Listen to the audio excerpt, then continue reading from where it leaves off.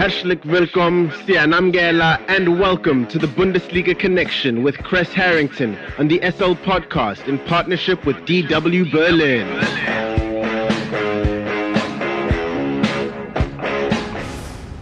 It's time for the latest from Germany's domestic football league, the Bundesliga, and more. With the FIFA World Cup in Qatar coming to an end, that will be our main focus. And for that, we are joined by Chris Harrington from our partner station in Deutsche Welle.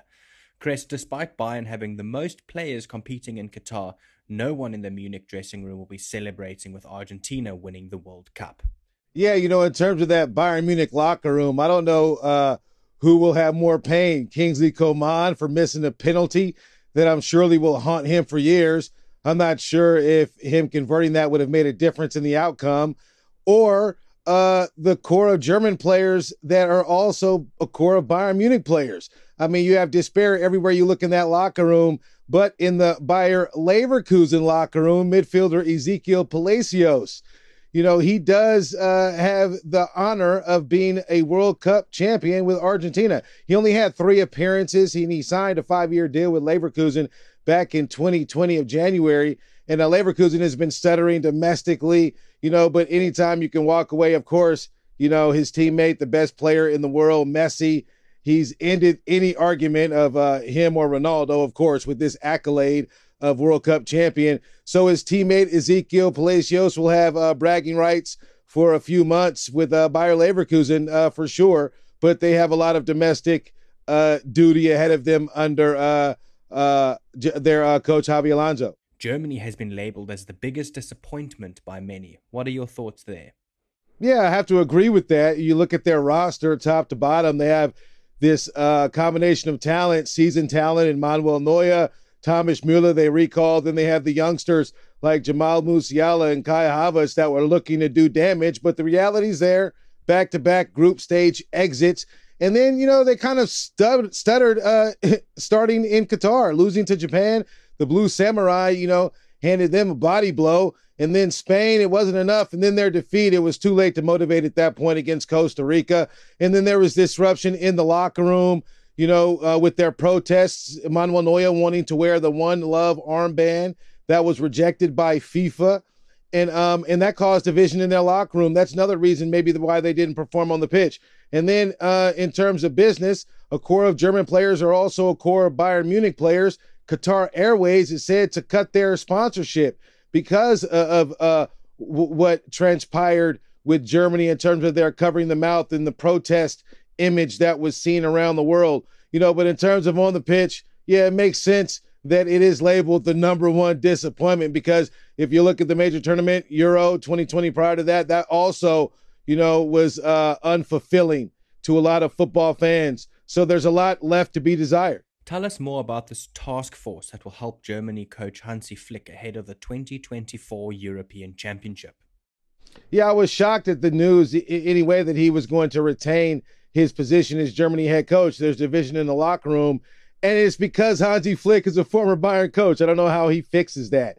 I personally think the German Football Association pulled this move as a Band-Aid. They don't want to just outrage the football fans here in Germany. The 2024 European Championship is just around the corner. Clearly, Germany being the host, they have home field advantage. That's the idea going into it.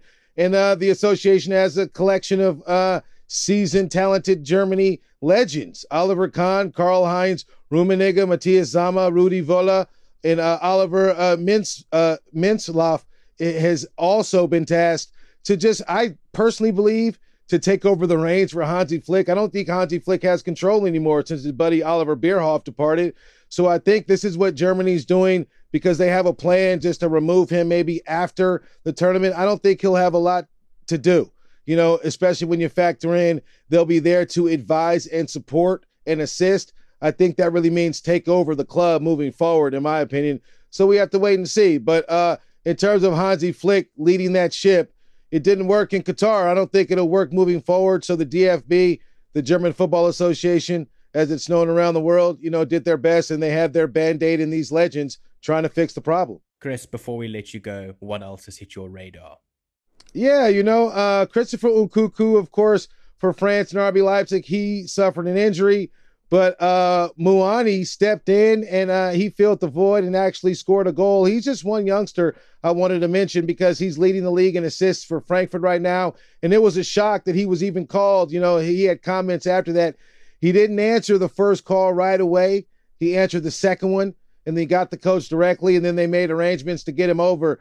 And he acknowledged feeling bad for Christopher Nkunku, but I think in his performance, and he also netted a goal, you know, for France, even though they finished second. I think he's played himself on the radar of major clubs, and I think his future is mighty bright.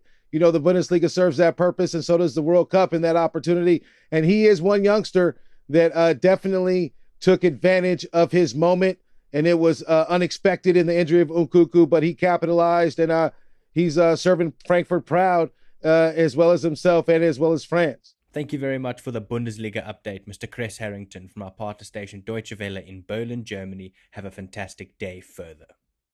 Danke schön und auf Wiedersehen.